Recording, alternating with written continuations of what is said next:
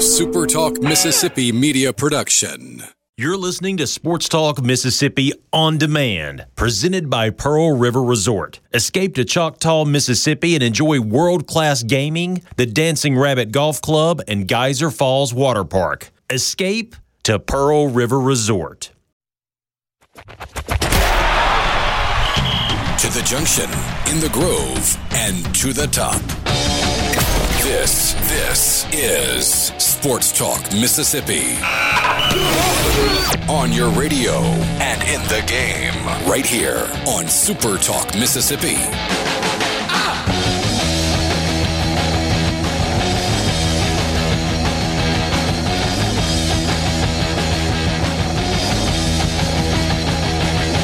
What's up? Middle of the week. Sports Talk Mississippi with you. Last day of the month of June. We will turn the calendar to July and make the turn toward the second half of the year tomorrow. Let's hope the second half of 2020 is better than the first half of 2020 was. Richard Cross, Michael Borky, and Brian Haydad, thank you for being with us.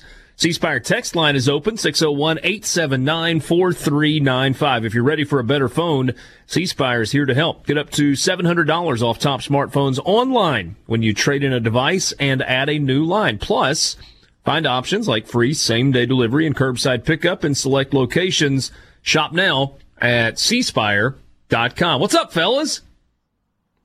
I'm reading your letter. I beg your pardon? I'm reading the letter that you received. I'm reading it right now. Oh yeah, I got a little fan mail.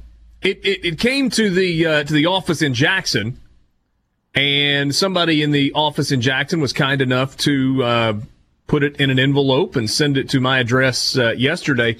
It was kind of funny. I picked up this thick envelope, and it was from our office. So it had, it was a TeleSouth Communications, label, and I was like, "What is this?"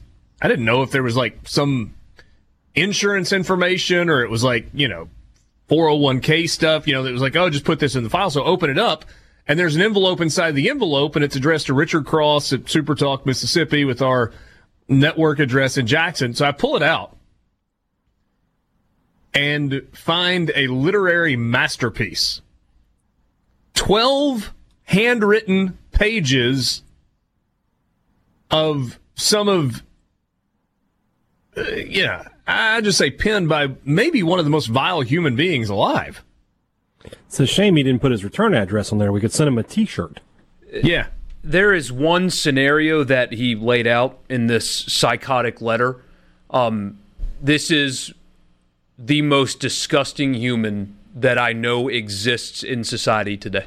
There's no way you even gotten to the freelance photography part of it yet. Nope, haven't gotten there, but I feel confident that it could only be equally as worse as what I just read. You guys make fun of me sometimes because I don't use Twitter. I'm not as active on Twitter as you are. But, Borky, I try to just play the best hits on Twitter. And I don't know. There are not many times that I've tweeted something that has gotten as much reaction as last night. I was playing with the engagement numbers. 70. Here's what I tweeted. Got my first ever real legit hate mail today. Thanks, Jay, for taking the time to handwrite 12 pages of racist, sexist, xenophobic, misogynistic gibberish. You only forgot to include two things. Your last name and your return mailing address, you coward. 76,000 impressions, 26,000 engagements. Closing in on 1,000 likes. Jeez. My favorite. I really, if it was not so vile, I've got an app on my phone called the Genius Scan. It's you can take pictures of stuff and then turn it into a PDF. And I wanted a record of this in case, it ever got lost. And so I made a PDF, 13 pages long, including the envelope with the handwritten address on it. And I would love to post it, but I don't feel comfortable doing that. No, you should not do that. I'm sitting here thinking, like, what lines could you read that you could even edit? And you asked me a second ago, Borky, right before we started, nothing. are you going to read any of this? I said, I'm not sure there's a sentence that I can read in its entirety without beeping or editing something. There's one, and this is my favorite one. Our next vote will be to change the format of Super Talk. Yeah. It's not really how it works. The only sentence that I've come across that we could read safely on the air. Yeah. So anyway, I mean, this is the fact that this person walks the earth in the same general area that I do is terrifying. Honestly, this person, if there was a return address or a bigger name, like, I would almost think that we might need to report this person because this is the ramblings of a lunatic. Kelso in Ocean Springs says it's actually called a manifesto, Cross. Yeah, that's what this is. Good point. Yeah, but there's not really any threatening action to it. No, it's just these thoughts are that of somebody that has done or will do bad things. I was, as I read it, reading along, like, all right, how is he going to get us? It's coming here at the end of this. He's going I'm going to find you guys and do. But it never happened. No, it didn't. Jane read it last night, and she laughed through part of it, and then she got a little more serious at the end, and she's like, this scares me a little bit. No reason to be scared. But anyway,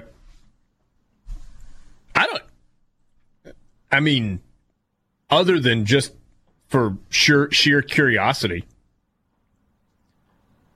is this, you don't turn something like that into authorities. There's nothing Hamilton.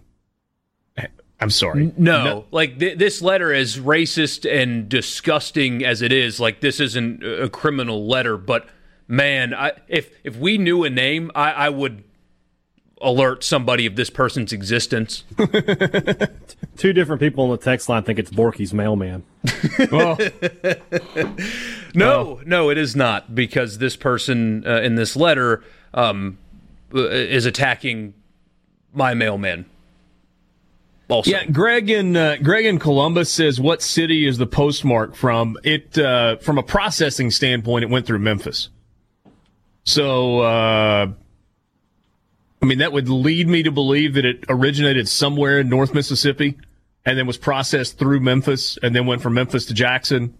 And then, obviously, it was sent to me from TeleSouth in Jackson. So, anyway, fascinating. That's what Donald asked as well. Derek says, come on now, you got to post it somewhere for us to read.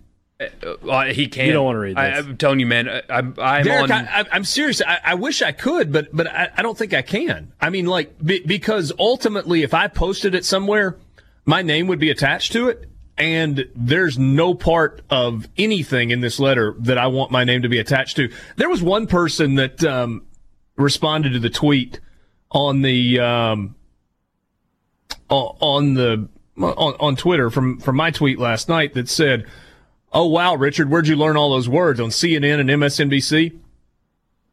Yeah, thanks. But no, like I did kind of a checklist. I was like, racism, check, in spades. Misogyny, check, in spades. Oh, I got to the photographer part. Wow. Yep, over the top sexist and xenophobic as well. He managed to insult not only multiple races, but multiple nationalities. It is. And all because I assume that this is ultimately because I wanted the flag changed in the state of Mississippi. What a snowflake. He even, I'm at the part where he hates the country music that we play on the show because they've become woke, apparently. Well, in fairness, I don't care for the country music. This is a tame paragraph. He hates country music. Jay. Yeah.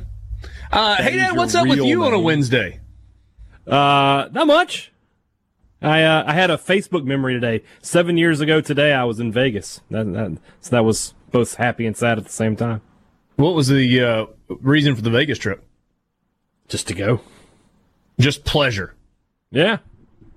Buddies, or you and your wife, or what? Me and some friends, yeah. Gotcha. Would you take your wife on a Vegas trip? Sure. If I can get her on the plane. She's like, she doesn't like to fly. I'd have to knock her out before we got on the plane. So she's no fly girl. She doesn't like to fly, which is funny. She has to fly sometimes for work, and she's not a big fan of that. Fair enough. We are glad to have you along. We got a bunch to get into this afternoon, and pretty decent local twist on a few things that are going on. We'll mention this, and we'll get into it coming up in just a little while. JT Ginn is now officially a member of the New York Metropolitans baseball organization. And hey, Dad, turned out in the long run to be a pretty good business decision that he made a couple of years ago. We talked yesterday about guys gambling on themselves. JT Ginn did the same. Probably didn't plan out exactly the way he wanted to, but he ended up making an extra $500,000 in the deal. So, it worked out just fine. Yeah, and, for whatever you want to say, he had a really good freshman season. Yeah. So good that he was named a freshman All-American. And he was freshman All-SEC. SEC Freshman of the Year. SEC Freshman of the Year. And obviously the injury this season, I wonder if we hesitate just a second because he was so heralded coming in, and in some ways things went up and down a little bit his freshman year with, a couple of injuries, missed a start, and what I just wonder if that clouds a little bit how we look at what his freshman year was, and then you go back and you go, hold on, but he was the SEC Freshman of the Year, and he was a freshman All-American. It wasn't that bad. So we'll get into the details of JT Ginn. Also some potential news on the high school front as it pertains to sports this fall and into the spring in the state of Mississippi. That's coming up next. I was particularly amused by Paul Gallo being referred to as the Joe Biden of talk radio. I don't even know what that means. Sports Talk Mississippi with you, streaming at supertalk.fm. Thanks for being with us. 601-879-4395. That's how you get in touch with us on the C Spire text line. Richard Cross, Michael Borky, and Brian Haydad. You will excuse my wishful thinking from just a couple of moments ago. I think multiple times I called it Wednesday. Said middle of the week early, and then I've said, on this Wednesday. It's only Tuesday, but it is, for most people, a shorter work week. Yeah. Most people will be off on Friday. That's right. With Independence Day being on Saturday this year. So, hey, Dad, sorry if I disappointed you. You thought there was only one work day left. We don't celebrate because we're a bunch of Marxist communists who, do what we got to do. Why would you have disappointed me? I missed that. For saying that it was Wednesday instead of Tuesday. Oh, I knew that it was Tuesday. We're okay. Sorry. No. What was that? I was a willing lackey for the socialist/communist agenda in America. I still think we need to let somebody know this guy exists. He's clearly you're a grown man. Make the call. But I didn't receive the letter. I don't know who it is. Well, that's not our job to figure that out. That's you think there are ways of figuring that out? Probably. You ever watched, CSI? Come on. Yeah. Enhance. Man, yesterday, I sent a picture of a style of coffee to my friends in a group message, and an advertisement for that coffee company showed up on all of our computers. So there's a way they can find out. You're saying that Big Brother is watching? Big Brother's watching. But, I mean, definitely this dude is clearly unstable, and I think somebody needs to know he exists. That's just me. Yeah. They probably already do, though. Yeah, maybe so. I was talking to somebody about it. I was like, oh, they could fingerprint the envelope. I was like, you think if they actually got a fingerprint, it would match something in a law enforcement database? I would bet money that, yes. He admits to that. He says he's been arrested before. Ooh. Yeah. But then Richard's fingerprints are on it, and maybe they don't, Richard doesn't want himself connected with a crime he's done. I've never been arrested. The union says call the feds, call the FBI. You ever been put in cuffs? Nope. You ever been put in the back of a car? I have not. Me either. I thought you were about to tell me a story. No. Well, there was this one time. I got an MIP on my 20th birthday, though, and the cop did not very much appreciate that I was walking to the beach because it was spring break. I was holding a case of beer, and I had my pockets full of them. And after he wrote me the ticket, he said, you have to pour all that out. And so he watched me as I took every can out of the case and poured it out. And then I tried to act like I was done, because the cop didn't notice, in my mind, that I had the cans in my pocket, and he wouldn't let me go until I took those out, too. That's the closest I've really gotten. Yeah. I was kind of stupid. I've been quite fortunate. I would like to think that, generally speaking, I follow the rules of our land as well. And maybe that's part of the reason that I haven't gotten arrested, but I've probably done some things that, anyway. Never mind. We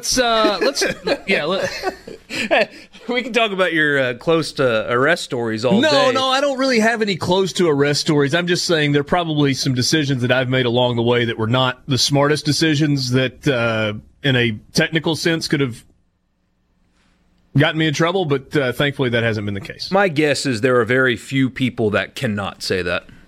Yeah. So, JT Ginn. This is according to Jim Callis, who does as good a job tracking contract signings as anyone.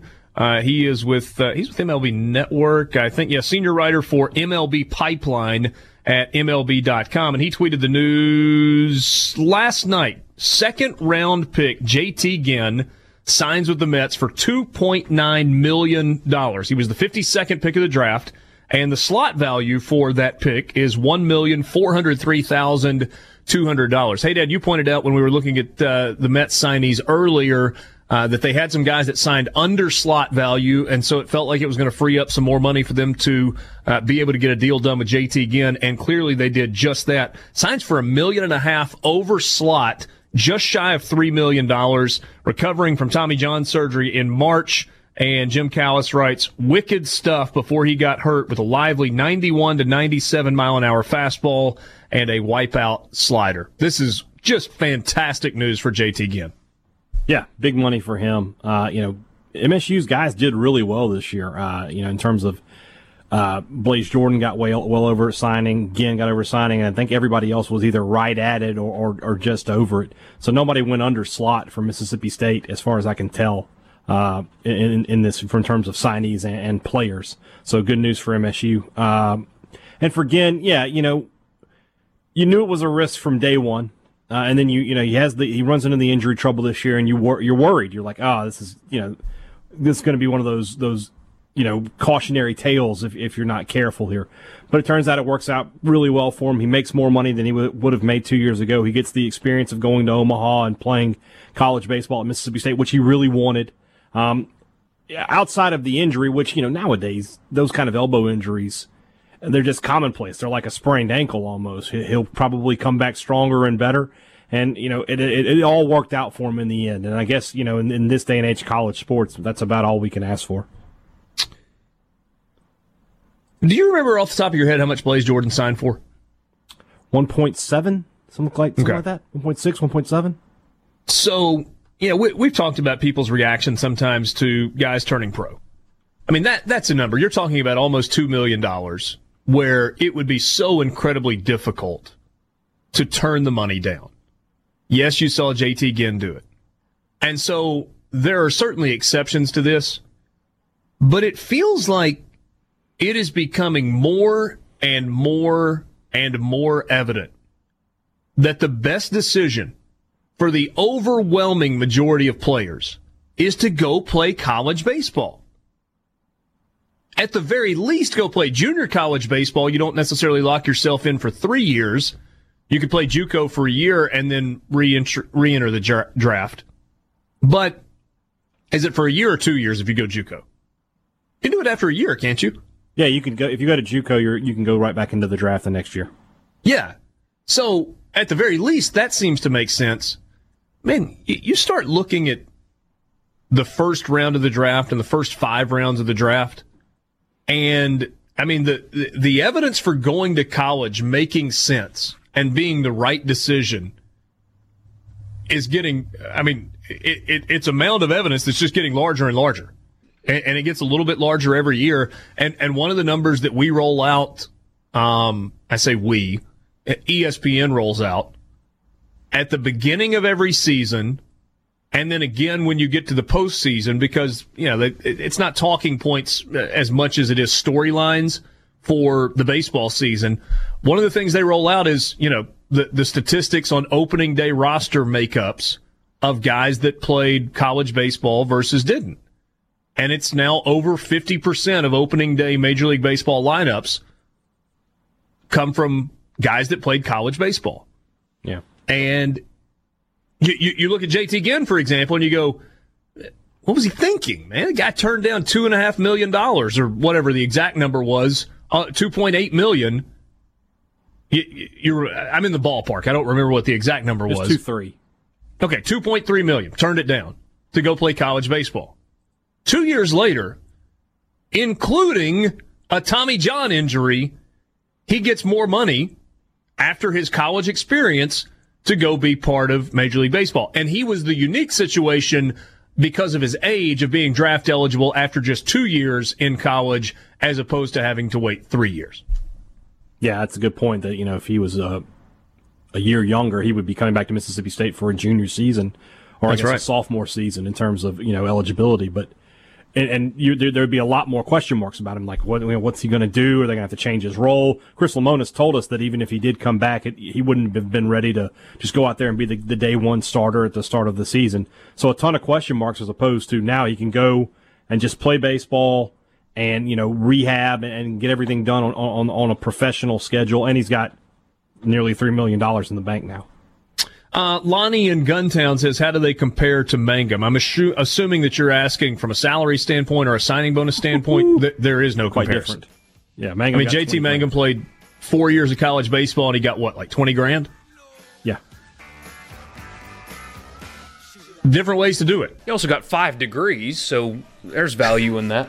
Dr. Jake Mangum to you. There is. And there are things that you can point to that, Jake Mangum has done for himself in terms of the long term that he couldn't have done without going to college. He could have left after his junior year and probably gotten a little bit more money. I think Jake's maybe family financial situation was a little bit different and allowed him to make some decisions differently. But college was really important to him. And now he's still getting to chase his Major League Baseball dream. For some guys, that's how it works out. And it turns out to be a good thing in the long run. But then for some guys, the money's just too big to turn down.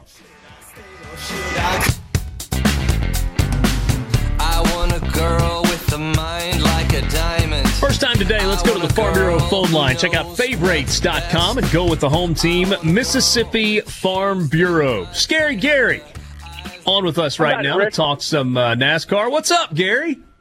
Not much. How you doing this afternoon? I'm good. Are you burning up the highways in the Magnolia State today? I have made several flare-ups, let's say, on South Mississippi and back to Jackson. So it's just there might be a brush fire on the side of the road where I went through. Who knows? All right. Well, you're driving like you think you're a. Mr. Trooper. Let's just say Mr. Trooper wasn't shooting at our range. He was looking for the folks that were really going fast. I understand.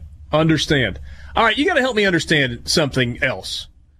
How do they distribute prize money? Like at a golf tournament, there is a purse for prize money, and the winner gets, Dustin Johnson won in Connecticut this weekend, and his share was $1.3 million for winning it. And then the guy in second place won $650,000. And then it kind of tapered off down to the guy that finished, at the bottom. How does it work in NASCAR? Is there a specific amount of money that the winner gets for winning each race? It's not a specific amount, but it is a definite larger amount than second.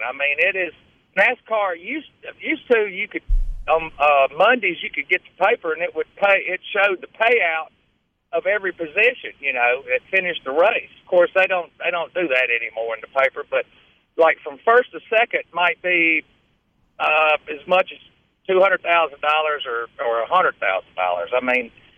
It's a good bit of chunk of change, and then it just kind of tapers down depending. Like we talked about one time, I mentioned you got to get in the winner's circle. If you have won in the past, you will get a little bit bigger chunk of that pie because you are a previous winner. But it's systematically goes back down, and of course, even the last place people get a little chunk of change. I mean, it's kind of like we're gonna pay you a little bit for showing up and racing, and that's how some of these teams. If in NASCAR, you've got the guys that run around at the back and all the time, you know, that are just kind of like field fillers in some way. They're learning the ropes to come through the ranks to, you know, work their way up the ladder. Well, you've got to pay these guys something, because if you don't, they're working on very limited funds, and sometimes these guys will go and race a half a race, and that's all the money they have for tires. So they, you know, after the half the race, they're not running at the end because they really don't have the money to buy the fuel and the tires to finish the race. But if they finish, you know, well enough in half of it and not last and all, they will get, you know, $20,000 or $30,000 or more than that. So it all systematically kind of pay. It is a broken down scale, but let's just say it's changed a little bit in the years that NASCAR has been doing this. Of course, the money's gotten a lot bigger. There's TV money, there's sponsorship money. You've got, of course, the sponsor of the race. You've got contingency money. I mean, there's all kinds of different money that's grouped in on the winnings. But it's still, if you've won more than, let's say, if you win one race, that gives you a pay scale raise. So, I mean, that's why it's so important for these guys that are out there running to finish as good as they can, because of course, there's a better payout at the window, but they're not out there doing it for the money per se. They're out there doing it they love the sport, and of course, some folks make a lot more money than others, and then there's some folks that never ever make it in NASCAR, and they just, you know, they kind of disappear. But yeah, it is first place to second place is a definite chunk of change. I mean, it's a lot of money that's. All right, so Denny Hamlin wins at Pocono on Sunday, and that's after finishing second at Pocono, with Kevin Harvick finishing second on Sunday, but he won on Saturday. So just looking at Sunday's race, Denny Hamlin is a winner. I mean, you think he won $200,000? You think he won $1 million for that particular race?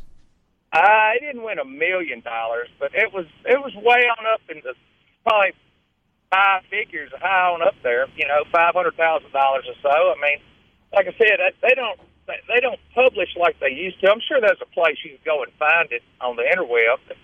It's just it's broken down into increments of this and that. If you finish from 1 to 10, you get a little bit more, less than 11 to 20.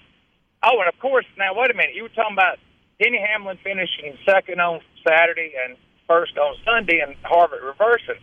Well, if you think about it, Denny Hamlin started like third or fourth on the Saturday race, and he finished second. Well, Kevin Harvick started 20th on the Saturday race, and he won. Well, he had to start 20th again because he, you know, won the race, and they inverted the field 1 through 20. At the finish, the first place went back to 20th. That's why Michael McDowell, the 34, was on the pole for the start, because he finished 20th, and he got the pole because they reversed the field. So, you know, it's kind of like sometimes they'll do that, and it puts the slow guys in front and the fast guys in the back, and it gives you a little bit better show to watch them pass and work their way through there. But let's just say Kevin Harvick and Denny Hamlin were definitely the cream of the crop. They rose to the top, and I mean, like you asked one time, can you start dead last and win the race? Absolutely. I mean, Kevin Harvick started in 20th, which is mid-pack, you might say, and still finished at the front of the pack 2 days in a row. Well, the guy that started next to last on Sunday was Eric Jones. He started in 38th and finished third in the race. So that's another example of kind of getting out to the front. Jones was running good during the Saturday race. It got caught up in a crash and had to go to a backup car. So he had to, since he went to a backup car, he had to go to the tail end of the field to start the race. No matter where he finished, he was going shotgun because he had to get a new car. And there were several cars. Chase Elliott had to go to the back of the field. I mean, there was 6 or 7 cars that had to give up their place and go to the back of the field because of either hit infractions or having to go to a backup car or Michael McDowell, I think, had to change the motors while he couldn't start on the pole, and he started out back. So, I mean, it's these cars that are impounded, you can't mess with them. You can't go and change the motor and put a fresh motor in there for the next 400 or 300 miles. And then all right, let me ask you this, Gary. That actually brings up something that's kind of fascinating to me. So most of these big teams have multiple cars. You've just got to. You wreck one, you got to be able to roll out a new one. But the car that you're running by choice is your most finely tuned car. You believe that's your fastest car. How close is a backup car? I mean, you, in theory, I guess you would want it to be exactly the same. How close is it to being exactly the same as A1? Right. Well, you usually take your number one bullet, and if you wreck it, then you've got number two bullet in the car. So, yeah. And those cars are usually prepared pretty close to the same. So you may have to change maybe some shocks or something that, NASCAR will let you change from that car over to the other car. But still, when you have to change from one car to another, NASCAR is going to penalize you by making you go to the back of the field because they don't want to give you an unfair advantage, with maybe this car is better than the car that he wrecked. Interesting stuff. Last thing, Gary, we got real quick. Okay. There was several teams that after the Saturday race, they had to go in the pits, pull the wrap completely off that car, and put another wrap on it because they had a different sponsor for the next race the next day. So that was an extra burden to the teams to have to do that on Saturday night. Get ready for the Sunday race to change the car colors and sponsor and everything. That's crazy. So, it was a lot of work that went on to do that 2-day show. And, of course, they're going to Indy this week, which is, it's Indianapolis. I mean, it's an old track, and it's filled with racing legends. I mean, everybody's raced there. And they're doing a back-to-back, right? I mean, isn't it NASCAR on Saturday and Indy on Sunday? Yes, they're doing first time they've ever had Winston Cup and IndyCar run on the same day. I mean, in the same general area. Not, of course, they run on every Sunday, but one of them might be in Elkhart Lake, Wisconsin, and the other one at Talladega. But this is the first time they're going to be at Indy together. Right. Oh, and last thing. Jimmy Johnson.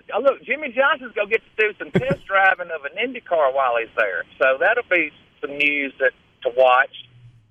That's pretty cool. Last thing for you, Gary. Did it feel normal this weekend? I mean, I know there are no fans in the stands, but after all the craziness of the previous week at Talladega, did this feel a little bit more normal? Yes, the race was a little bit more calm. It wasn't at Talladega. Of course, it rained, and then they had to race Monday, so it was just a whole different mindset. But of course, they had to dodge rain both days during these races. I mean, it was kind of like deja vu. It's like every race that they've had to change, they've had rain involved almost with it. So it's kind of been hit and miss on the rain and the weather. But yeah, it was more of a regular feel to a race. And of course, this race this weekend in some aspects it's kind of boring because it's a flat, low track. But in other aspects, it's Indianapolis. I mean, it's huge. They'll be at the Brickyard. Gary, thanks as always for your time. We'll talk to you soon. Be safe on the road. Thank you, Richard. Y'all have a good one. Bye-bye. Scary Gary joining us on the Farm Bureau phone line. Check out favorites.com and go with the home team, Mississippi Farm Bureau. Sports Talk Mississippi with you, streaming at supertalk.fm on this Tuesday afternoon. I think I got the day right now. Richard Cross, Michael Borky, and Brian Haydad. Want to be a part of the show, you can do so on the C Spire text line, 601-879-4395, 601-879-4395. Borky, do you feel like the NBA's return is in danger of being derailed? I don't think so, not currently. Okay. Nuggets are having to close their facility because of the virus. Had a few players that have said they're just going to opt out. But you don't think it's overwhelming enough to... Adam Silver, by the way, today said that he would be in and out of the bubble. But, I mean, if anybody should get a pass for being able to leave and come back, it would be the commissioner of the league. Well, yeah, It's not a bubble, though, right? It's not exactly. People can go in and out. And after the 8 games, they'll be allowed to bring their families in. So, and Disney employees, and I learned something today about why Disney is not requiring their employees to be tested every day that work with the players, because in order to do that, that would mean they have to require that for all of their many thousands of employees to do that every day, even the ones that are not working with the NBA players because of the union that they have. So one sect of employees cannot be treated differently than the rest. So the ones that are working with NBA players cannot get special treatment. And so unless they wanted to test all of them in California as well as Orlando that aren't even working with the guys, they can't do it. So, and they said today, I think like 90% of the Disney employees will not come within 10 feet of any player. So that lessened the impact of that a little bit. But you had a handful of stories today. So Brooklyn's got a guy, DeAndre Jordan, that's not going to play because he tested positive for coronavirus.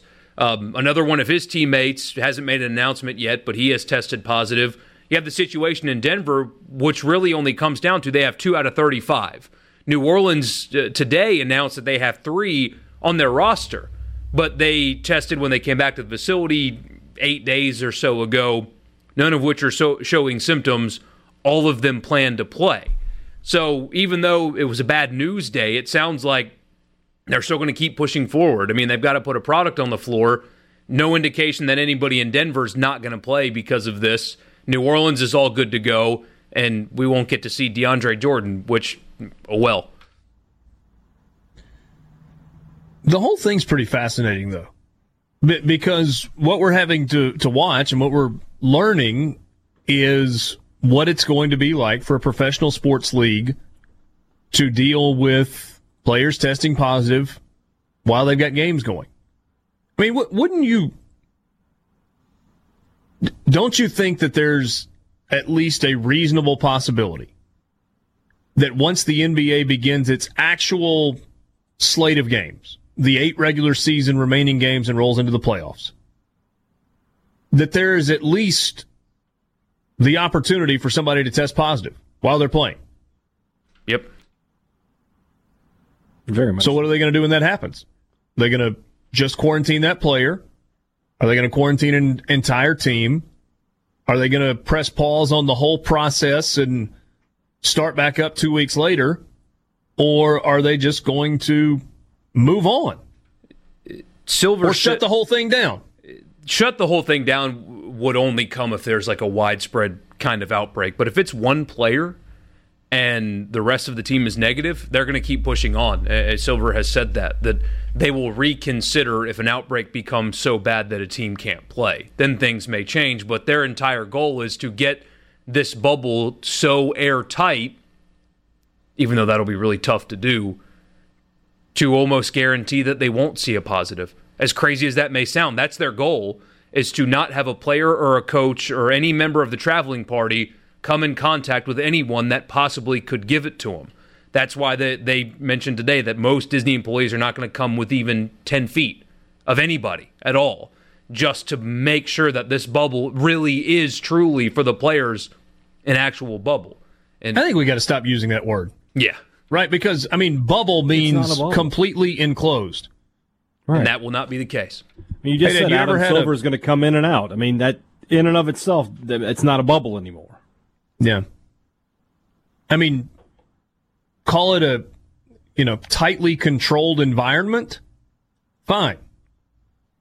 And I'm not necessarily trying to play the semantics game, but, have you ever had a bike or a lawnmower or an automobile that you thought you just had a slow leak in a tire and you fill it back up, and then you look up an hour later after driving down the road or driving down the street and your tire's flat again?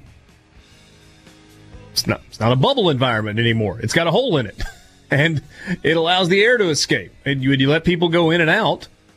It's not a bubble environment, and therefore it's not going to be sterile. It's not going to be 100% clean. There's just no way around that. But I guess the point in all of that was it's going to be fascinating to watch that happen in real time, where somebody tests positive. and what it looks like, because I think it's going to be a learning opportunity for sports that have not begun yet. Mentioned to you that there is some potential high school news. It's nothing that has been decided yet, but an interesting conversation on. Back with you on Sports Talk Mississippi, rolling into the 4 o'clock hour on the last day of the month of June. Richard Cross, Michael Borky, and Brian Haydad. We will celebrate our country's independence coming up on Saturday. Fireworks? Are you fireworks guys? Oh, for sure. I'm going to my mom's down in Vicksburg. I don't know if they still do fireworks on the 4th of July yet. I think they do now. Watch them or shoot them? Which is your preferred? Watch them. Really? Yeah. Don't like shooting? Too much work? What? That's a lot of work, yeah. A lot of money. Did you shoot fireworks as a kid? Bottle rocket wars and whatnot? Oh, God. Yeah. Nearly had my ear taken off by a Roman candle once. I'm sorry, what? You had your ear taken off? No, I nearly whizzed by. Yeah. Nearly. Yeah. Yeah, see, it's there. Yeah. Well, I mean, I didn't know if maybe you had it reattached somewhere along the way. What?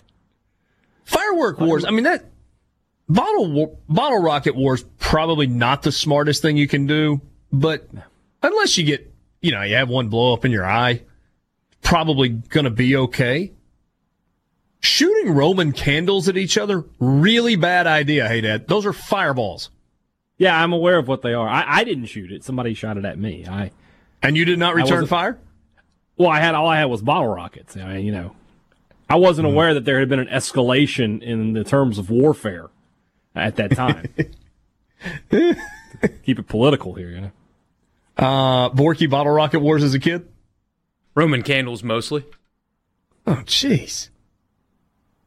You had more ammo. Yeah, I guess it's the difference in having a semi-automatic firework weapon and a single shot, where you have to constantly reload. All right, two things. One of them probably more important than the other. I'll let you decide which. Netflix announced 6 hours ago season 4 of Ozark will be an expanded season, 14 episodes in season 4. However, season 4 will be the final season of Ozark. That do anything for you one way or the other? I haven't watched that yet. I need to get. Oh, you love it. Everybody who watches that and loves it tells me that, and then they're like, if you liked this and you like The Sopranos, you like The Wire, you'll love Ozark. I just need to do it. Yeah. It's a Times graphic. The end of season 3 was. Borky, can you say expected and unexpected all at the same time? Yeah, like after it ended, I just sat kind of like with my mouth open, like, whoa, that just happened. But then again, it's like, well, that needed to happen. Kind of saw it coming, but wow. That was the way season 3 ended. So you have that news from Netflix, and you have this news from Minor League Baseball. Statement came out just a bit ago. Major League Baseball has informed Minor League Baseball that it will not be providing its affiliated minor league teams with players for the 2020 season. As a result, there will not be a Minor League Baseball season in 2020. The quote from the president of the minor leagues, Pat O'Connor, "These are unprecedented times for our country and our organization, as this is the first time in our history that we've had a summer without minor league baseball played. While this is a sad day for many, this announcement removes the uncertainty surrounding the 2020 season and allows our teams to begin planning for an exciting 2021 season of affordable family entertainment." Minor League Baseball, which began as the National Association of Professional Baseball Leagues, was founded September 5th, 1901. So in terms of, in the grand scheme of things, does this have an effect on us from a day-to-day basis? Not really. It doesn't. Because I don't know that there are that many minor league baseball fans out there, quote unquote. If you live in a city that has a minor league team, you may be a fan of that team and a fan of the experience. Borky, you've talked about the fact that with the Mississippi Braves. You like to sneak out sometimes on Friday nights or, I don't know, maybe Sunday afternoons, whatever the time frame is, and hang out and watch a little baseball and have a cold one and eat a hot dog and just kind of soak it up as something to do. But it's not like a day-to-day part of your life where you're checking the standings. Right. I don't think I've ever truly actually cared who wins or loses a minor league baseball game I've attended. Now, if you are a diehard Major League Baseball fan, maybe you keep an eye on the farm system and you're interested in guys that are developing, and if you live in a minor league city and there's either somebody that's getting a rehab assignment, it's an opportunity to watch them play in a different environment than a big league stadium. Or if you see a guy who's just rocketing his way up through the minor leagues, you're like, hey, I got a chance to watch that guy play before he got to the show. And, hey, Dad, I'm sure I don't know if you ever did this as a kid, but I know that you've heard these stories. There are tons and tons of people that grew up in the Jackson metro area in the late 80s, where you will hear them talking about guys that they saw play in Jackson that went on to be stars with the Mets. Well, yeah. I mean, that 86 Mets team had a ton of guys that played in Jackson, including Darryl Strawberry. I don't think Dwight Gooden ever came to Jackson. I think he went straight from single A to triple A.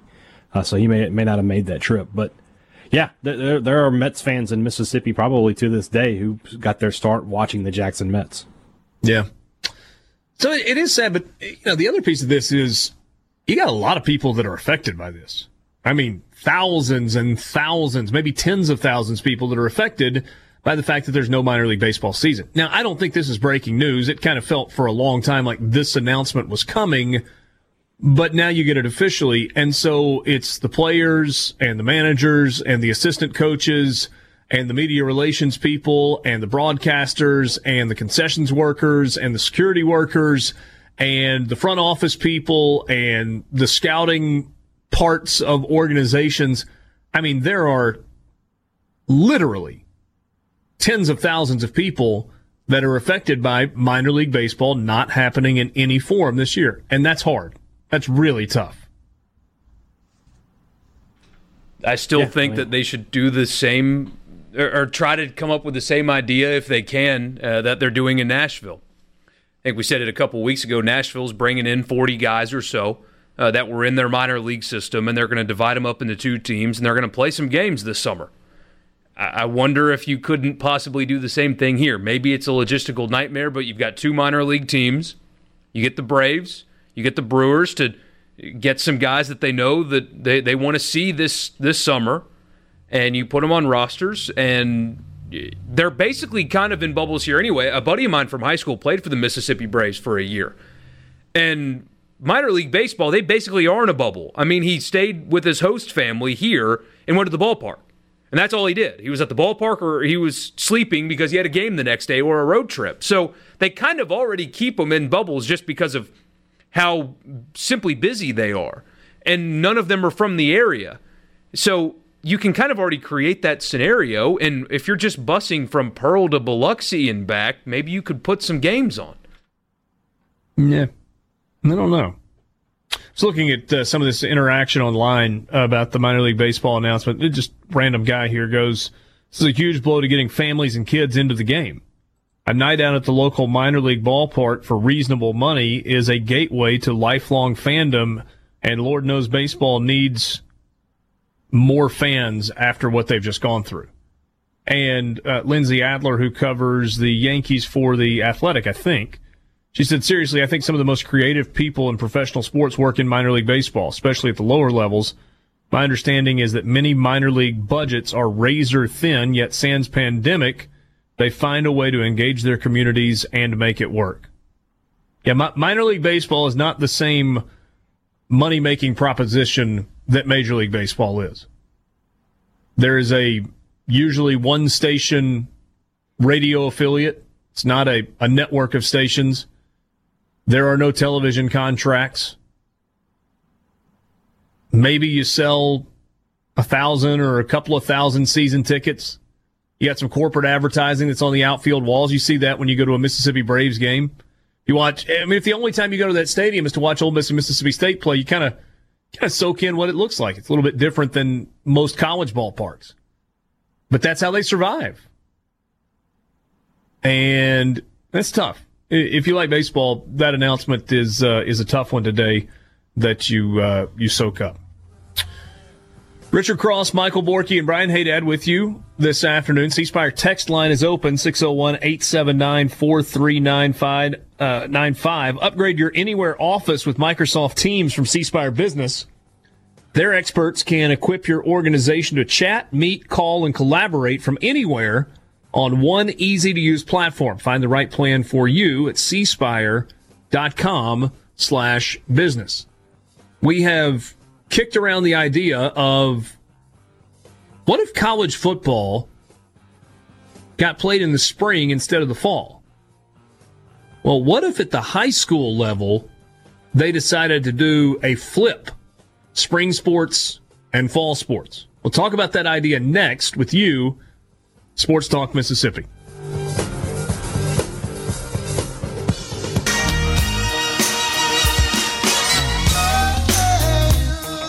Back with you on Sports Talk Mississippi, streaming at supertalk.fm. So I've teased this a couple of times, and it's a fascinating conversation.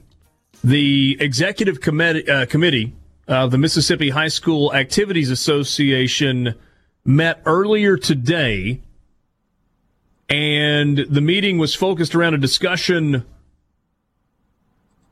it was a discussion focused on the idea of flipping seasons and having non-contact sports played in the fall and contact sports being moved to the spring because of COVID-19.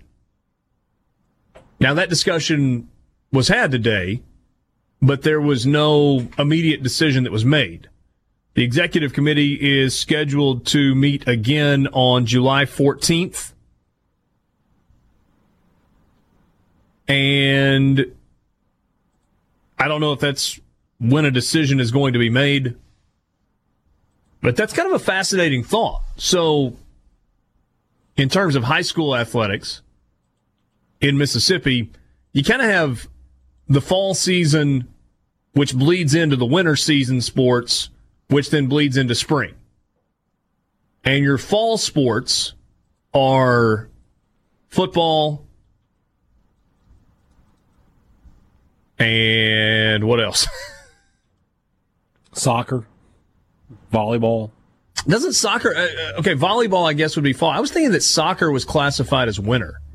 Because they don't start... I didn't know there was such a thing as winter sports. But well, yeah, sure. And I don't know that there necessarily is, but soccer doesn't start when school starts in August, the way football does.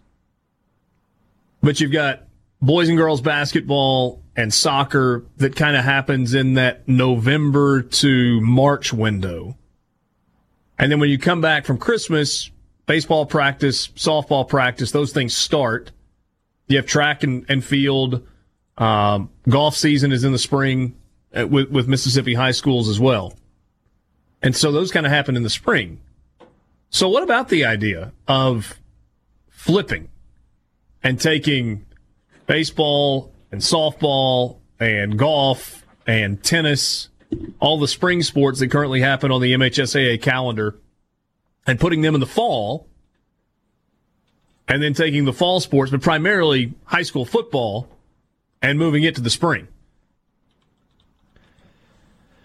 Well, why don't we have the same concerns here we have for college football? That, you know, it would be tough to play football in the spring and then turn around and play another fall season. That's my first question. Yeah. Well, I kind of said earlier this week, I'm not 100% sure that that's as big a deal as some people are making it out to be. But I do understand the toll on the body. Yeah. I mean, I'm assuming that you would start your football season in what? Late January, early February? Yeah. I mean, if you're done by early April, then you just have to take off. Like, you couldn't do anything other than, some, weightlifting and things like that from April through August, basically. Yeah. I mean, you would play your season in February, March, and the first 2 weeks of April, and then you would have 4 rounds of the playoffs and finish middle of May. And then you would just have to shut it down again, other than off-season training, which they do, maybe until August 1st. You might even have to push the season back next fall, a week or two, maybe. And that's an idea that especially that's something that high school football really needs to do anyway. They don't need to be starting the season in the middle of August when it's. I agree with you on that. 95 degrees at kickoff. It's not going to hurt them to start first week of September, which it still is not a whole lot better, but it's somewhat better. So yeah, now we've feel like we've got a little bit more of a solution there. That you could start mid-September, and if it runs, here's the thing. I know people are going to say, well, school gets out and whatever, but if a team's playing for a state championship and it has to be played after school's out, well, kids will still show up to practice to play for a state championship. I don't think they're going to be like, oh no, season's over. So. Start the season a little later. Now we're cooking with something here. I don't entirely understand the rationale for entirely. I don't entirely understand the rationale for playing 2 high school football games in the month of August and having a jamboree 1 week earlier. I think that's kind of where we are, though, and have been for the last few years, is you have a jamboree on like August 15th. Yeah. And then you play a game on the 22nd or 23rd, and then you play a game on the 29th or 30th, and game 3 is like the weekend of Labor Day. Yeah. I don't think it would be a bad idea to push that back, and then you would have to push the playoffs back a little bit, and you'd push state championship games back a couple of weeks. I don't see the big deal in doing that. Unless it is because you realize that in a lot of places, you got a bunch of football players that also play basketball. And with the overlap there, maybe it's hurting your basketball product, but why not push basketball back a little bit as well? There's nothing wrong with that. The thing that I thought of, and maybe this shouldn't be a factor in decision making, but I know a lot of people, a teammate of mine included in high school, that our senior football season is what got him his very small scholarship to Newberry College. And if you play a football season that goes beyond a signing day, there are a lot of kids that won't get the opportunity that my teammate Zach got. He wasn't going to go to college otherwise.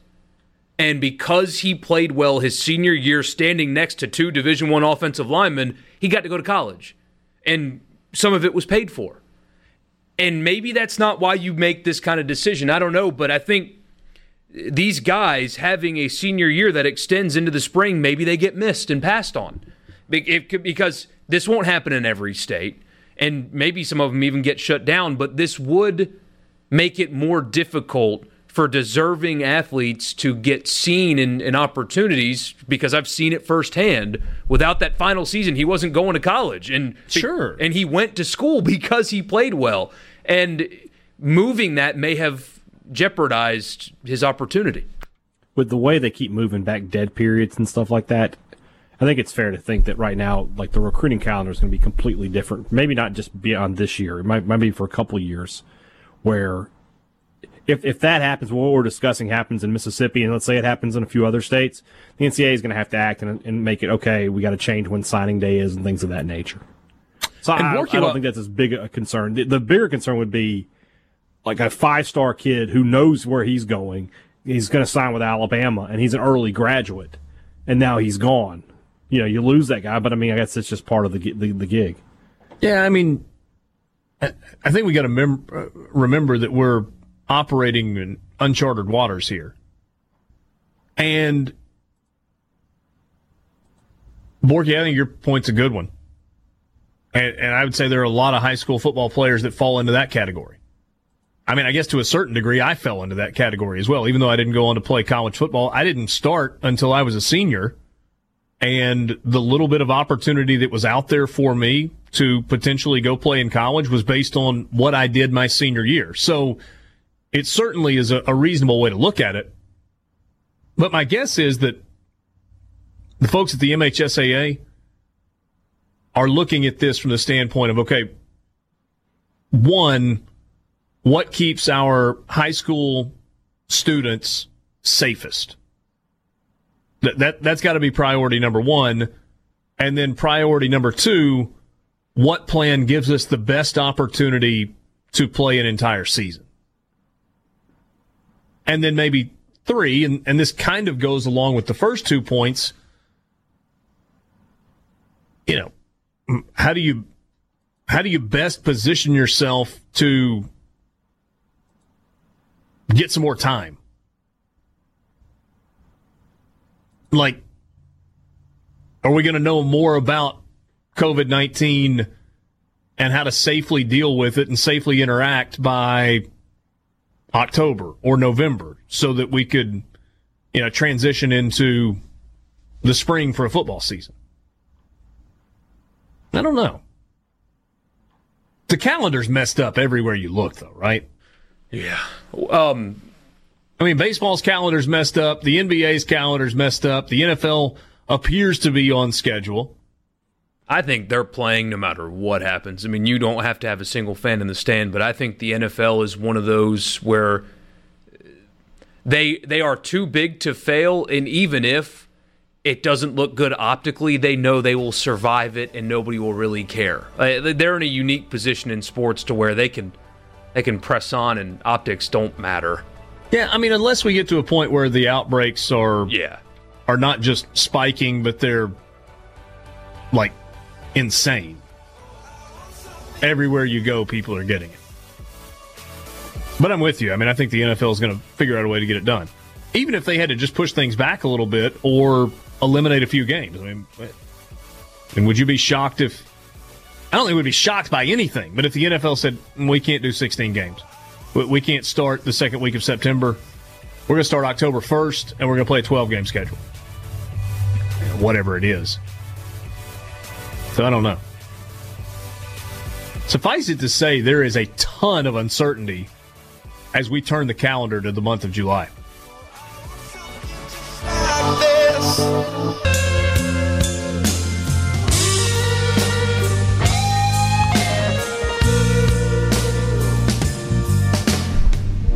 Scheduling news for Ole Miss football.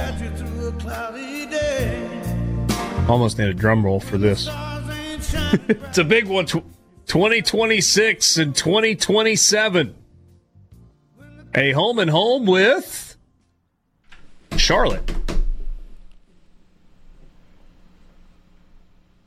Okay.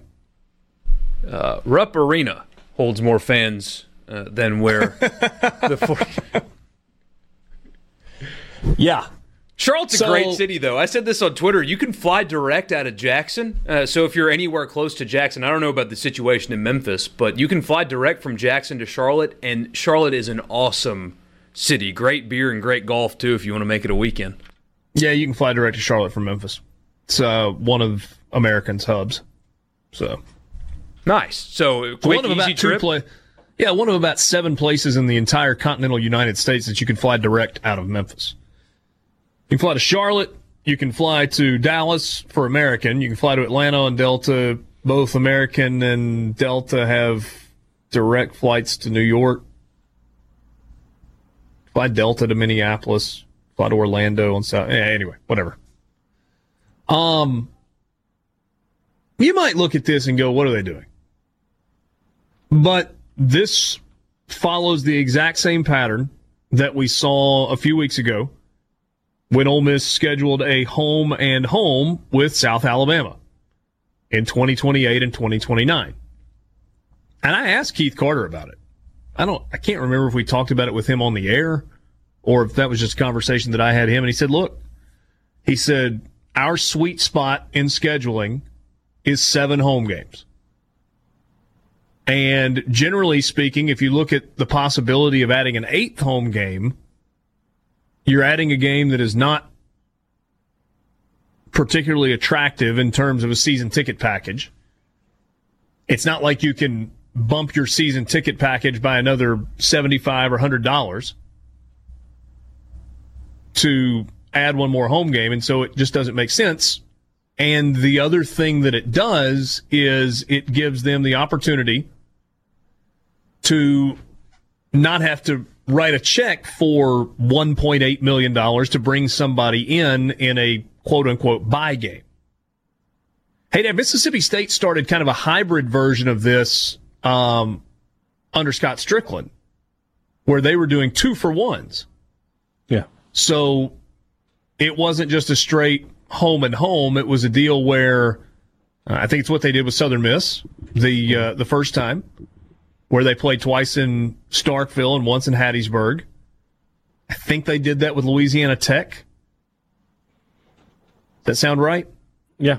The trip to Ruston. They have a few, Troy. They did one with Troy. They did one with South Alabama. But yeah, they've done a few of these.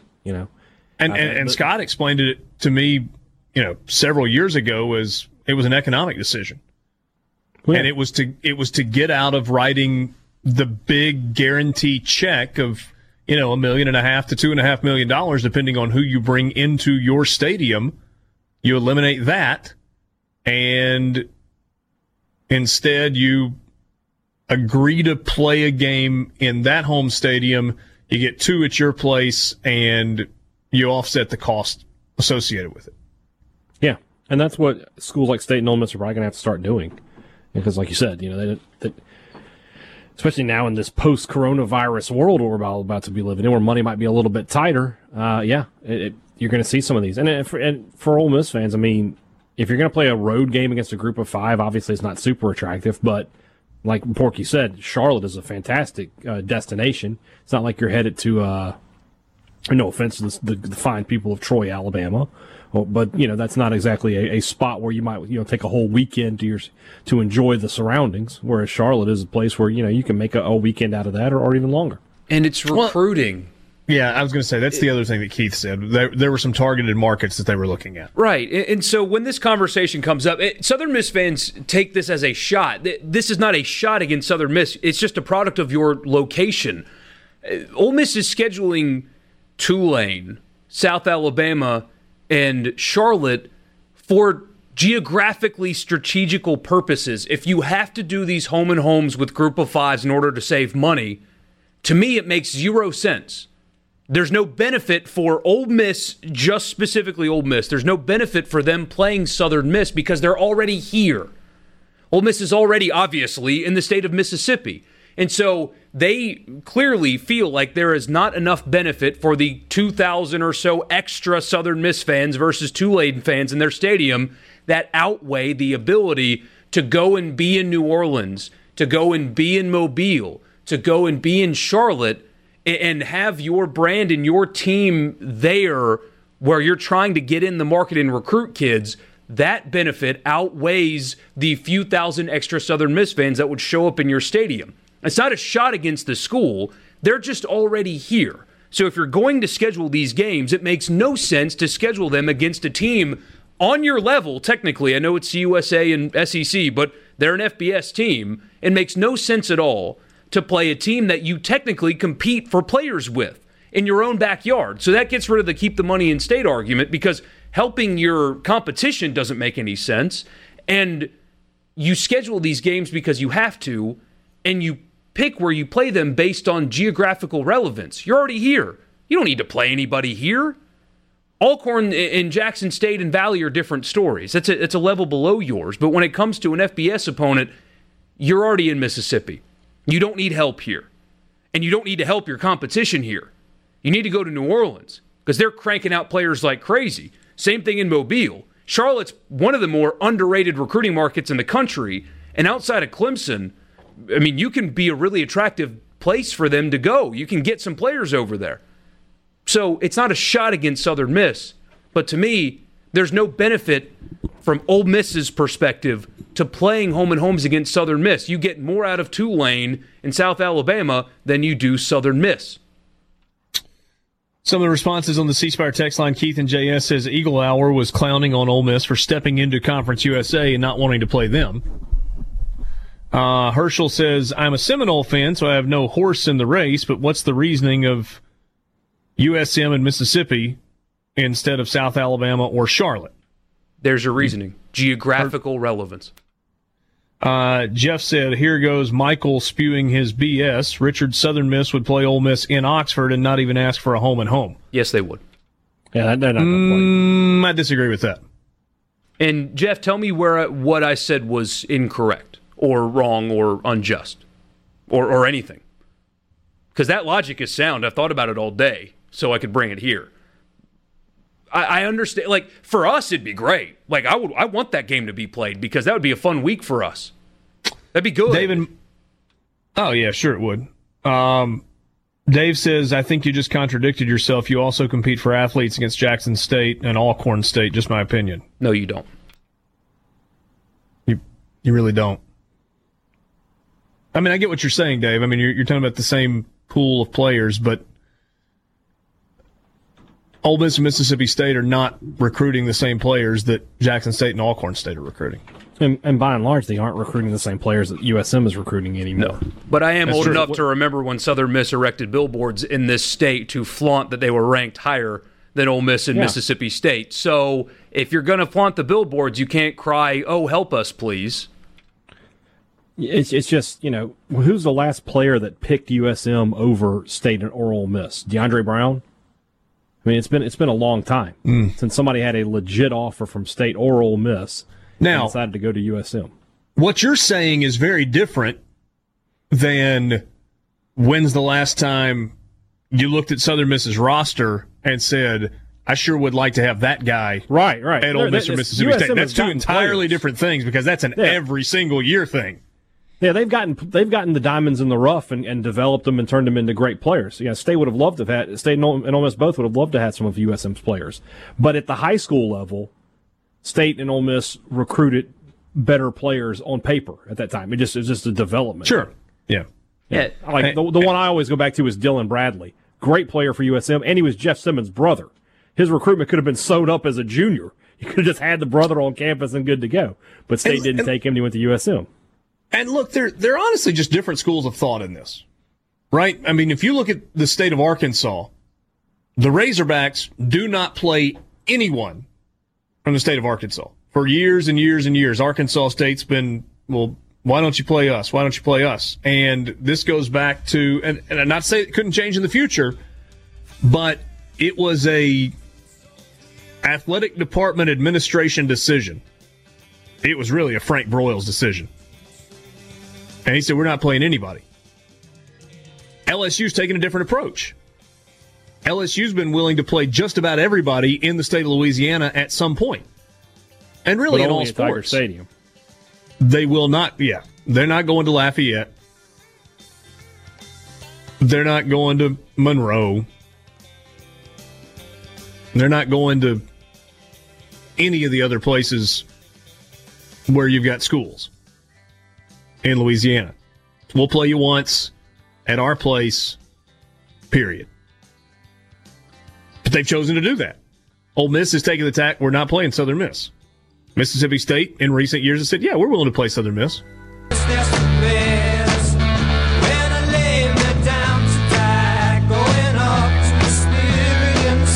right, you got to help me understand these numbers. Keith Smith covers the NBA for Yahoo Sports. And he just tweeted this. I have trouble believing this. I'm not questioning his reporting. I just have trouble wrapping my mind around this idea. He tweeted, he just said if. He says if it's costing the NBA $150 million a day to play at Walt Disney World, that's roughly $14 billion for this run. That's more than the league brings in revenue for a year. No way that can be. Okay, so he was saying there was no way that could be correct. He says, I know Adam Silver said it's not as profitable as people think, but this would be a loss. Have you seen that number thrown out somewhere? I have not, but they wouldn't be doing this unless they were turning a profit somehow, even if it's minimal. I could even see them doing it at a loss. There's no way, though, it's costing $150 million a day. Not a chance. That's crazy. Crazy. I mean, that I don't think you could include salaries and get to that number. No, probably not. And it's not like Disney's full open either, so it's not like you're factoring in, like you have to rent out Disney at whatever. Like, my fraternity used to rent out bars and stuff, and we would have to pay them what they would have usually made on that night, and then some. You don't have to do that because Disney's not fully open and there's a direct partnership there. So even that couldn't be where you get that number from. Yeah. Like I said, I don't know where that came from. Stephen A. Smith, believe it or not, I saw where he said something really funny and honestly truthful today. He said you are not going to be able to keep NBA players from certain extracurricular activities with a certain special someone for 3 months. He's like, they're going to either sneak them in or find a way to get out, but there's no way that you're keeping them confined like that for 3 months, so they better be ready for it.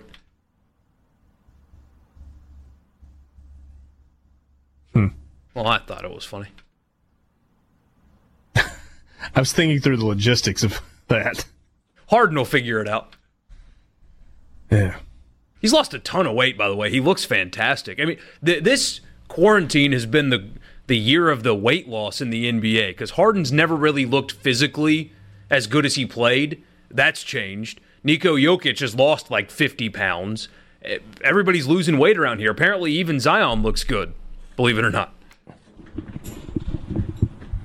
It's not the first time I've heard you say that about Zion. Well, he was a 20-10 guy, 19 games into his rookie season, so I think I was right on that one. Yeah. Hey, one more piece of high school news as it pertains to the MHSAA. We were talking earlier about the possibility of flipping the schedules and playing spring sports in the fall and fall sports in the spring, although they define them as non-contact sports in the spring and contact sports. I just messed that up. Playing non-contact sports in the fall and contact sports in the spring, which basically was a way to say football and soccer go to the spring, I think. So here's the other piece of news. Don Hinton, who is the executive director of the MHSAA, will retire at the end of this year, effective December 31st, 2020. He was named executive director July 1st of 2011 after joining the staff on January 1st. And followed Dr. Enos Proctor. He informed the executive committee of the MHSAA this morning that he would be retiring at the end of the year, turned 65 in October. And so I don't know where they'll go next. Calvin Robinson is the president of the executive committee. He's assistant superintendent for Madison County Schools, said that the committee, which is made up of 15 school administrators from throughout the state of Mississippi, will begin the process of selecting Mr. Hinton's replacement in the next few weeks. So, you will have a change in leadership at the MHSAA at the end of this year. So, there you go. Pass that news along to you as well. College Football Fix is just around the corner. We've got some first and second all-SEC teams to look at. Is this, Borky, I saw what you put as voted on by the league's media relations directors. Is this the coaches poll? I guess effectively, yes, but AL.com is at least being honest this time and saying who actually did it. AL.com does this every year. This is not the legit SEC coaches poll. Same people, though. It is the same people. You're right about that. What do you think Mike Leach says when somebody asks him to fill out a coach's poll? If they want to poll me on my feelings of various issues, fine, but I don't know who half these guys are. Probably give you a lesson on the origin of polling. Look at me. Sports Talk Mississippi. We'll be right back.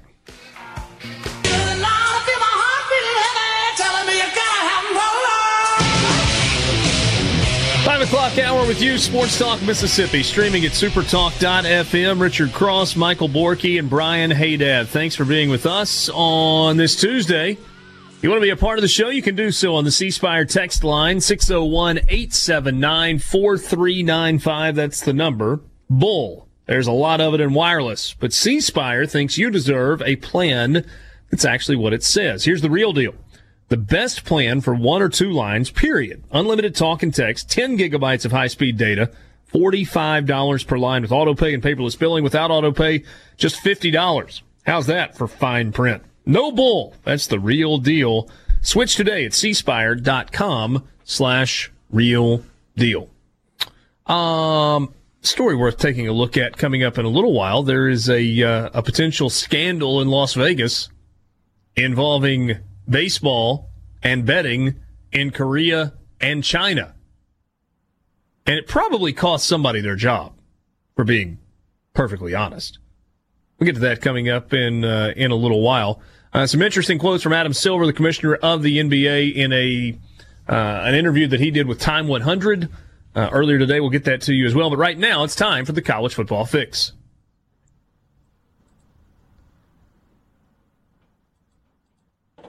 College Football Fix is driven by Ford and your local Mississippi Ford dealers. Log on to buyfordnow.com and find out why the best-selling trucks are built Ford tough. That's right. It's the F-150 we're talking about. 43 straight years is the number one selling truck in America. I will personally vouch for it. Many of you are driving F-150s as well. If you're like me, you've had more than one of them, and you keep coming back for more because, well, it's just the best truck on the road. Check them out. Local Mississippi Ford dealers. Stop by and test drive one today.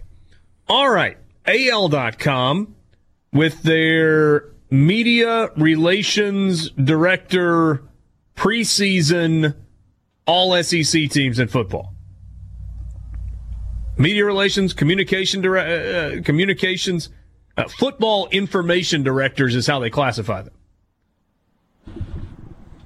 I got a question, too, on the first team quarterback. Here's the offensive side of things. We'll get to the defense later in the week. Top two wide receivers, Jamar Chase from LSU, Devontae Smith from Alabama. Any argument? None. Move right on. Tight end Kyle Pitts from Florida. Any argument?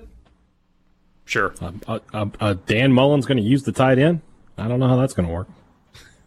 Is that a new thing? Must have just discovered that.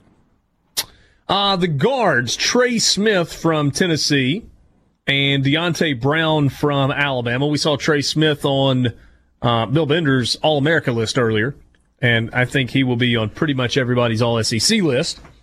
The tackles, Alex Leatherwood from Alabama. He'll be on everybody's list. Darian Kennard from Kentucky.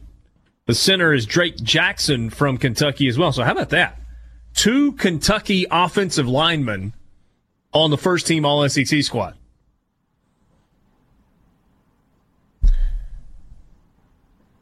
Running backs, Najee Harris from Alabama, and Kylan Hill from Mississippi State. I think pretty much every All-SEC team you see, those are going to be the 2 first-team running backs. Yeah. The punter is Max Duffy from Kentucky. I skipped one position. I skipped the quarterback position. Preseason, first-team All-SEC quarterback on the Football Information Directors poll, Kyle Trask from Florida. Group of 14 smart guys right there. Well, 13. You can't vote for your own guy. So 13. You agree with that choice as first-team All-SEC quarterback? What would be a better option? I don't know, man. You're like the conductor on the Jamie Newman train. I am, but it's hard to discount what Trask did last year, and also, meaning he is returning on his team, and I think you could argue that he had a better year, even with as talented as Jamie Newman is. Trask had a better season last year. I think people are sleeping on this kid. He was really good, and they're sleeping on him because of the story where he didn't even really start in high school, and he was just a backup that got thrown in. But when you look at the body of work and the production and the ability, that kid can really play. And going into this season, I can't think of a quarterback going into this season that I would put ahead of him on any preseason team based on what we've been able to see. Kyle Trask last year at Florida made his first start against UT Martin. So he did not start the game against Miami. You remember that was the last week of August. And then Florida had an open date. Yeah, it was a week 0 game. And I guess that's when Felipe Franks got hurt, right? Was in that game? Or did he get hurt early in the game against UT Martin? He got hurt. No, he got hurt against... That's right. It was against Kentucky. Game. Yeah. It was against Kentucky. So Trask played against UT Martin. He was 4 of 5 for 40 yards. And then he came into the game and ultimately led Florida to a win against Kentucky, 29-21. And then he was the starter the rest of the way.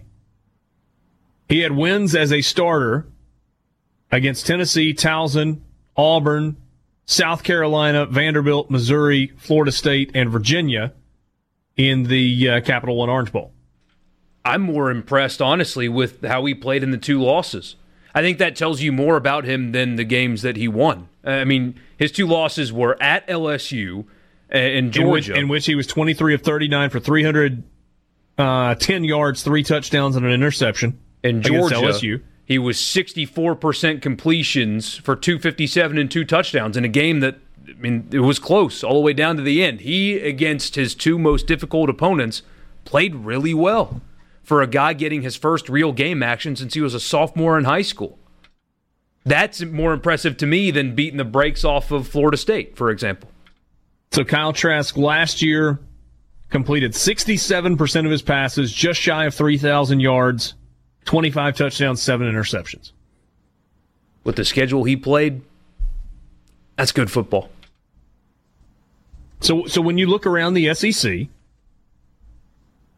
and you start thinking about, okay, who are the other quarterbacks in the league, right? Alabama, it's going to be either Max Jones or Bryce. Why can I never remember his last name? Young. Williams? I don't know why. It's not like it's difficult. Yeah, just think of what he is. The freshman, Young. Bryce Young. Hey, I've Mac tried Jones, to make him Bryce Williams. I've tried to make him Bryce Harper. I've tried to make him Bryce everybody. Bryce Young, I'm eventually going to remember his name. So it's going to be either Mac Jones or Bryce Young. Jones was Alabama. good last year, but only a very small sample size. Would you be disappointed if they had made Mac Jones the preseason first-team All-SEC quarterback?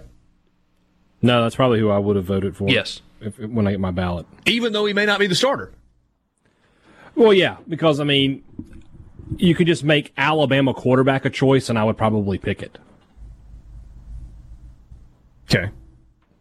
Arkansas, come on. No. Moving along. Nix at Auburn? Trask had a better year. Yes, but you could certainly, if you voted for him, I wouldn't get upset at you. Even though you Newman think that his coach is getting fired after they lose 4 games? Yeah, something like that. Jamie Newman at Georgia. Assuming he's the starter. Yeah. He will be. But here's just a comparison. I know the circumstances were different, but also the schedules were much different. Here's Newman's stats last year. 2,800 yards on 61% completions, 26 touchdowns, 11 interceptions. He started every game. And Read them off one more time. 2,900 yards, 28-68, 61% completions, 26 touchdowns, 11 interceptions. Why are you so infatuated with him? Watch him play. The skill set. He's 6'4", 220. He's a big kid that can run, but his arm strength is as good as anybody's in college football. It's the raw ability as opposed to results with Newman that he just jumps off the screen at you when you watch him. So what's that averaging, like 240 yards a game? Against Clemson, he was 6 of 14 for 41 yards and 2 interceptions. Virginia Tech, 16 game. Of 35. That's 45% completions. 2 touchdowns, 2 picks. He was awful against Louisville. 58% completions, 2 interceptions. I mean... So why do you think he's going to be so good? Are you talking yourself out of the Jamie Newman sweepstakes? No. Yeah, like I said... What am I learning here? I'm learning that he's not good against good teams? Or his roster is not one that can compete with the likes of Clemson. But now that he's at Georgia and presumably a very good system with Todd Monken and as good of athletes as any opponent he'll play, that skill set will be better maximized to show you just how good he really is. I feel like there's another quarterback we should mention. I can't think of who it is, though. We will continue working through this list on the other side of a quick timeout. Sports Talk Mississippi. This is your college football fix. All right now, All right, let's pick the discussion up right where we left off. Looking at quarterbacks in the SEC, we were looking at the AL.com first-team preseason All-SEC list as voted on by football information directors at all 14 schools. So we said Mac Jones or Bryce Young at Alabama, not sure at Arkansas, Nix at Auburn, Kyle Trask is the guy that got the first-team nod on this list. Jamie Newman expected to be the starter at Georgia. So we worked through 5 of the 14 schools. If your guy hasn't been mentioned yet, we'll get to him, we promise. Chris. Terry Wilson at Kentucky. Returning from injury. Good roster. Obviously, Lynn Bowden is not there. And that probably matters. Because not only was... Lynn Bowden was just a freak athletically. If you go back and you watch some of the highlights of when he was a receiver, whoo. Now, we did get a message that said, let's see here. When you say Terry Wilson at Kentucky, remember he's 12-3 as a starter. He beat Florida in Gainesville in his second ever career start.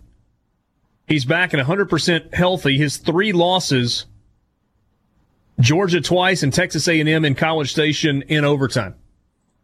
It's pretty good. Yeah. If you want to learn some more about Kentucky, by the way, check out the Thunder and Lightning podcast and my interview with John Hale of the Louisville Courier-Journal today. Does he think they're going to be pretty good? Yes. He thinks they're going to be pretty good, that they'll be in the middle of the pack of the East, but at the high end of that. Yeah. Defensively, they should be really, really good. And then Terry Wilson coming back. His numbers aren't going to be great, but he knows how to win football games. LSU, Miles Brennan expected to be the starter. Big shoes to fill, obviously, following Joe Burrow. He's been in Baton Rouge for 3 years now, right? Yeah.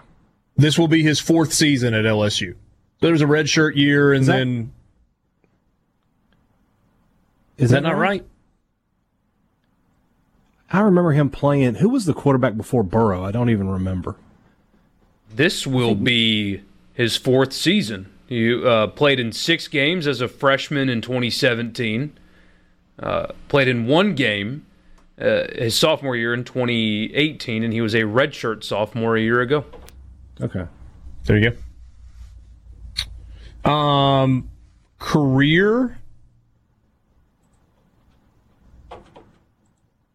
About 65% completions, about 500 yards, 2 touchdowns, and 3 interceptions for Miles Brennan. But he's going to presumably be handed the keys to that offense. Last year had 1 touchdown pass, 1 interception, and threw for 353 yards.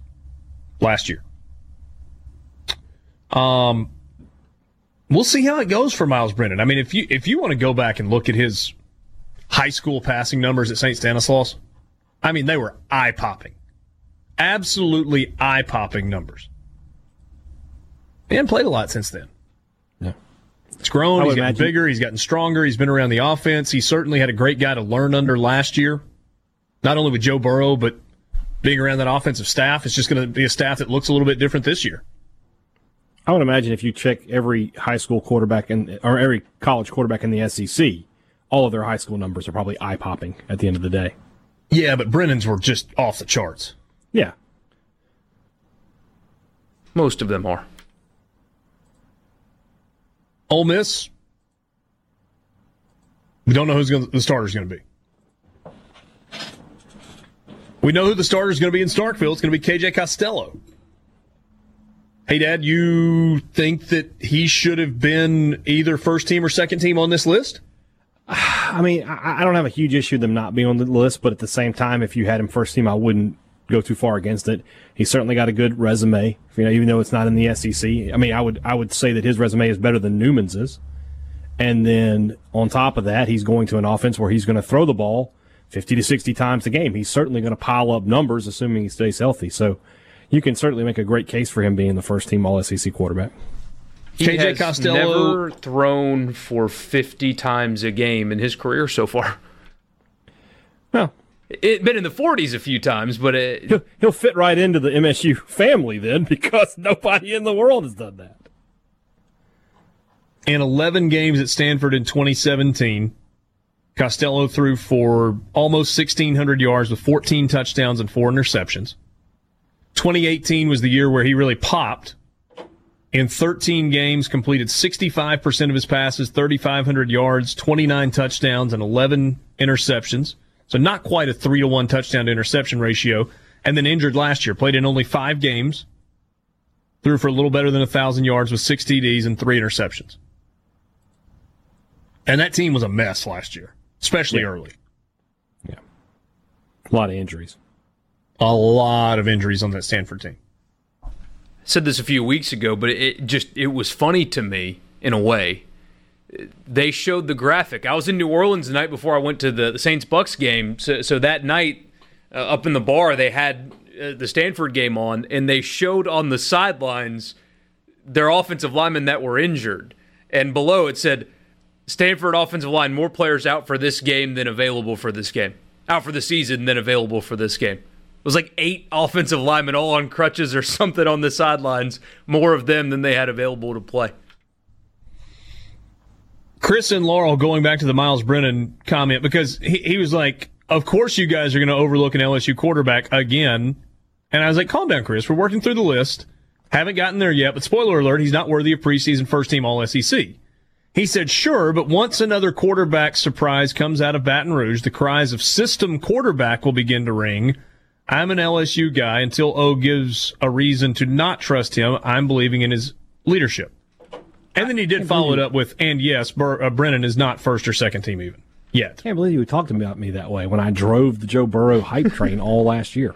I disagree, though. If he has a good season, is anybody really going to call him a system quarterback? I mean, the system left. It's a new system.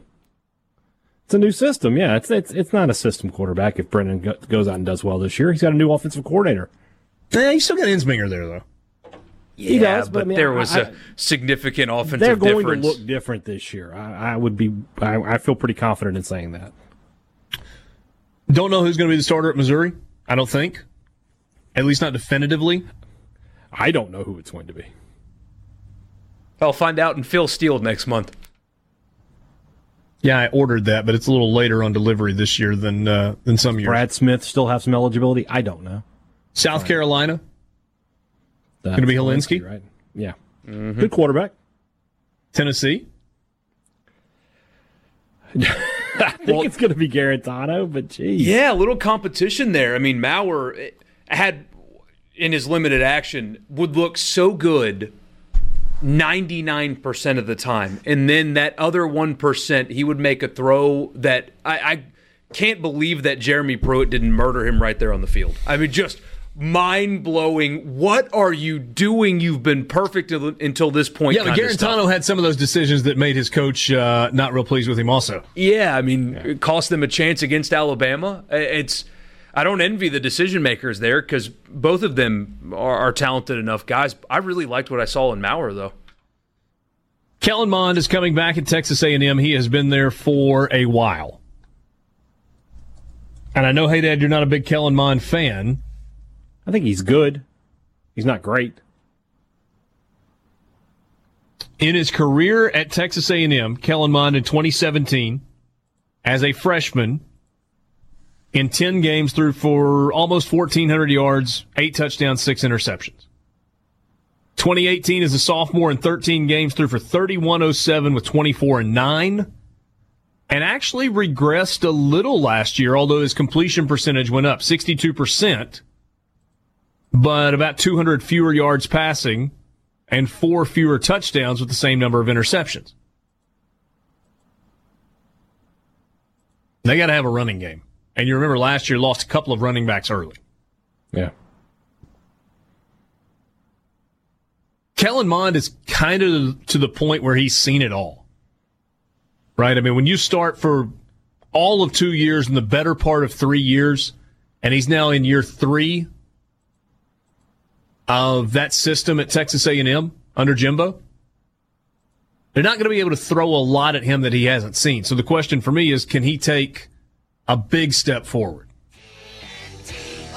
Can he go to 65, 66% completion for 3,500 yards and 30 touchdowns while keeping the interceptions at 8, 9, 10?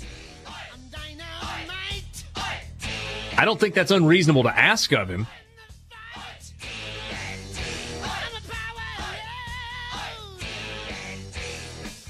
They've had a little bit of turmoil around that program as well, with players kind of speaking out. And Texas A&M is a place that's tradition rich, but the diversity through the years has not been as much as some current players would like to see. And so I think Javon Osman's been one of the ones that has kind of spoken out about that. Obviously, he's going to be important in the receiving corps. Sports Talk Mississippi. We'll go to the Farm Bureau phone line. Luke Johnson will join us next. We'll be right back. Sports Talk Mississippi with you, streaming at supertalk.fm. Richard Cross, Michael Borky, Brian Haydad. Time for us to go to the Farm Bureau phone line. Check out favorites.com and go with the home team at Mississippi Farm Bureau. Luke Johnson joins us, co-host of the Eagle Hour on Super Talk Hattiesburg and Super Talk Laurel. You can always get that podcast as well, the Eagle Hour podcast, wherever you get your podcast. Luke, what's up? Well, guys, on the Eagle Hour, we try to break news and try to bring good content. And with the Charlotte Ole Miss announcement today with the games in 2026, 2027, very important breaking news article kind of went under the radar. With COVID-19 going on, a lot of athletic programs have greatly reduced or had to pull different sports off. Well, the University of Mississippi announcing today, I guess it kind of got overwashed by the Charlotte series announcement, but Ole Miss putting together a dodgeball team. So I just wanted to make sure everybody's aware of that.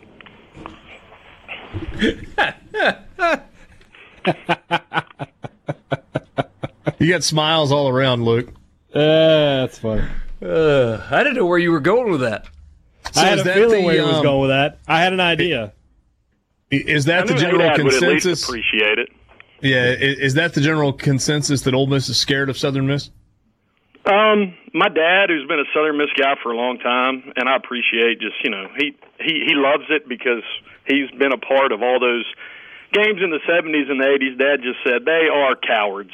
And, I'm getting laughed on radios across Mississippi right now. But it's a joke, but it's become hilarious.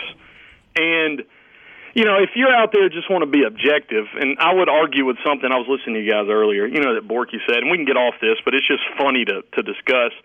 There would be far more than 2,000 people that Ole Miss would get in a game like that. And I texted you this a minute ago, Richard. If you look at the Southern Miss-Mississippi State game last year, there were only 2,400 less people at that game than were at the Egg Bowl. So it's just hard for me to believe that general sports fans in Mississippi would not want to see a Southern Miss-Ole Miss game. Now, here's the thing. Said 2,000 more. Yeah, I'm saying. Not 2,000 total.